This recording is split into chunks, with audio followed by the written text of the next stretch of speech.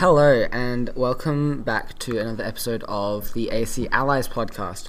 It's a podcast where us 4 Year 10 students will be talking about the suppression and representation of Australian minorities throughout history. Today I'm joined with Krista. Hello. Yash. Hi. And Ashana. Hello. And Ashana here will be talking us through Indigenous representation throughout history. So do you want to give us some information? Sure. So, firstly, I'll just get started with Indigenous Australians are those who are descendant from the people that lived in Australia and some surrounding islands all around Australia before white colonisation. So, mostly speaking, there's two groups, both Aboriginal Australians and Torres Strait Islander people. Sorry, could you just clarify, what's the difference between Torres Strait Islanders and mainland Aboriginals? So, Torres Strait Islanders are from islands around Australia, whereas Aboriginal people are mainland. Yeah. Okay. So yeah.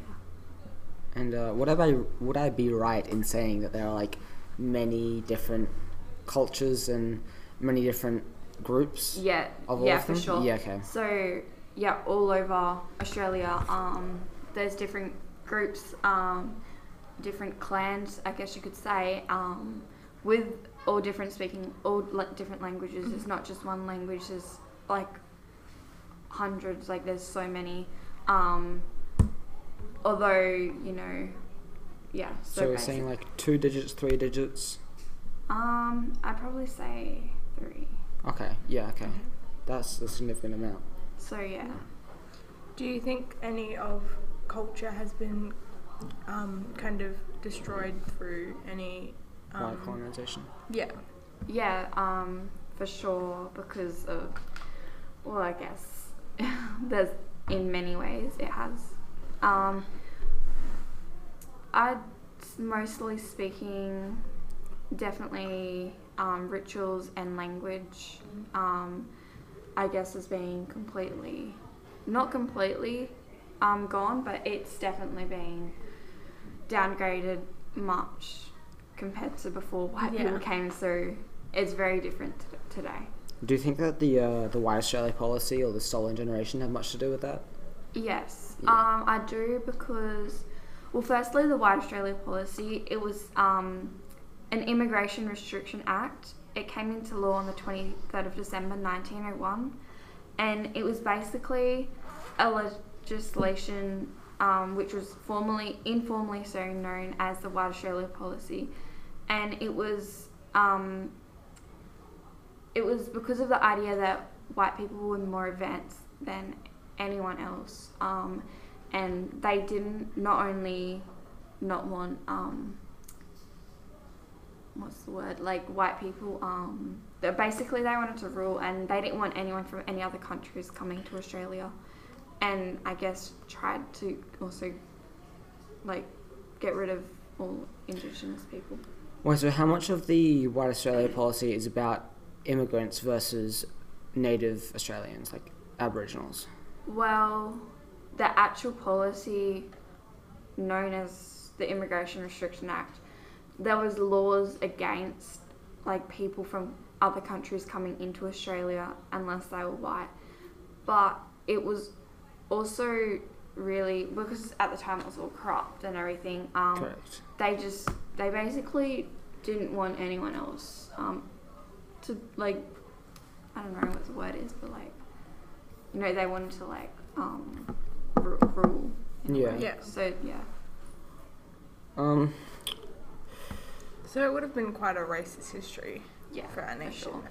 And not only just for Indigenous people, but others as well. But yeah, definitely racist. Yeah. Sorry, just for anyone who's listening without context, do you want to clarify if you have any relation to Aboriginal culture? Yeah. So my mum's Indigenous and both of her parents are, so yeah, that goes back, and both of their, pretty sure all of next 4 also are grandparents. Yeah, so Yeah, you have, yeah, you so- have Aboriginal heritage in your Yeah. blood. Yeah. Lovely, okay. So Yeah. were there a lot of laws that would restrict the human rights of Indigenous Australians? Yeah, for sure. There was not only laws that said that like Aboriginal people can't things like not owning homes, or they weren't allowed to get married because of their race, or if they were to, they would have to get permission from white people.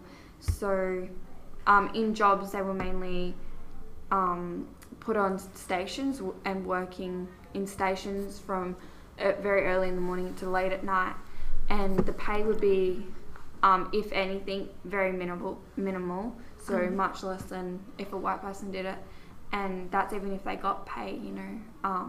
Some of them got more like things like food or something, but still that wasn't much, and some just didn't get anything. So they were basically treated like slaves. So yeah, and this was all up until the 1970s, so it was quite a long while, you know, of no wages and forced to work as domestic. So yeah. So Aboriginals were kind of considered a dying race back then. There's obviously not as many around Australia as there used to be, and so they're definitely a minority. But how do you think the newer generations, like us teenagers, view their culture like today? Well,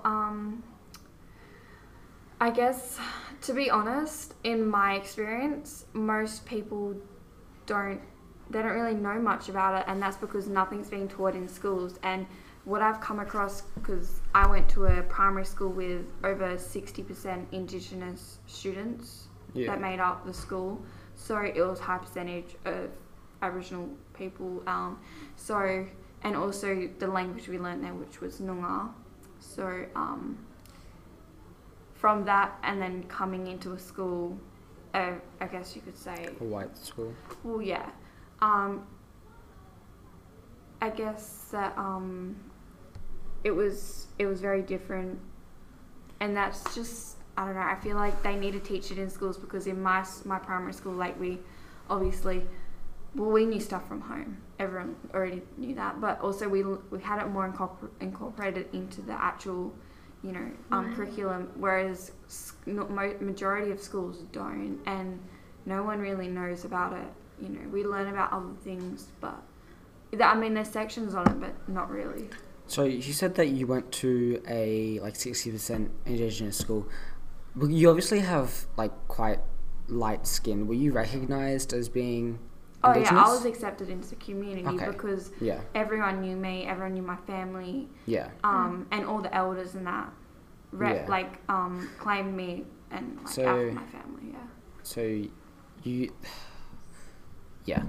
Yeah. Okay. Cool. What do you think about representation of the Indigenous community in the media? I think it's very little.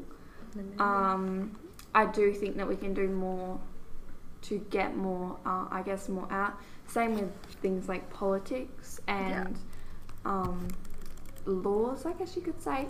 I think there is some, but I don't think there's enough. Yeah. You know? Yeah. Especially coming off that, do you think that Aboriginals should be the one governing Australia? Because it is their country. Not completely. I do think there should definitely be much more representation compared to what it is now. Right now it's so little. But I definitely think that more should be done, and more Indigenous people, I guess, should be in those roles. So yeah. So you're saying that we need to train more Aboriginal people with Aboriginal culture into politics? Not forcing them into it, not it would forcing, be good but if I they do were in think there Parliament. should be ways in, I guess, that I don't know, just more support around it. So we obviously have political parties like Liberal and Labour. Yeah. And then we have progressive and environmental parties like the Greens. The Greens, yeah. Do we have an Aboriginal party? Not that I'm aware of. There are people in politics, so individuals, but I don't think they're represented by a party or anything to do with that. I'll look it up kind real of thing. quick. Do you think there's no, still there's any prejudice surrounding Aboriginals today? Yeah, I do. Definitely. It's compared to what like my grandparents and even my mum has faced. It's much less, but there's definitely 100% still prejudice. Yeah, so there's like a work in progress. Yeah, 100%. So I know that in schools, Aboriginals can obviously get like a scholarship, I think.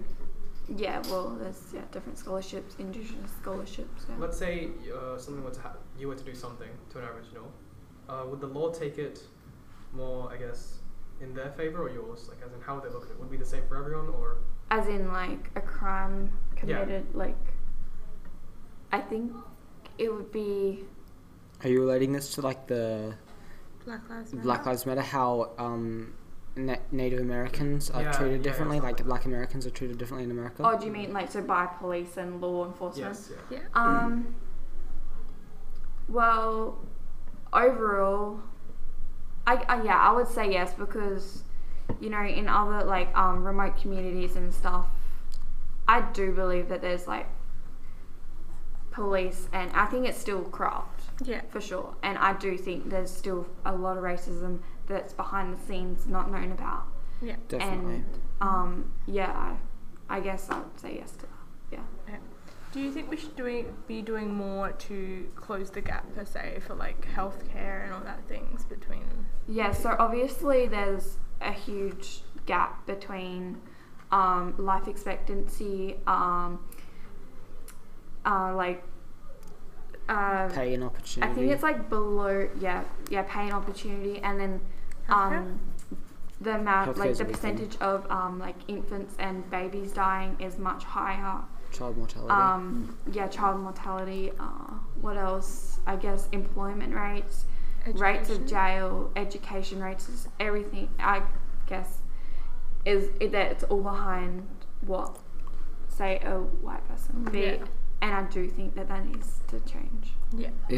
Would it be right in saying that there's a high population of homeless Aboriginals in the cities, for example? Well, there is, and that's, I would say, mainly related back to things like addiction and family. So do you think any of that affects how like the general public like views Aboriginals? Yeah, because I guess that comes back to stereotypes, and that's all that's seen, I guess, of us, and then it comes back to things like Aboriginal people are just thieves and alcoholics and drug addicts, but it's not true. Yes, some are, but some but so are white people, and that's, you know.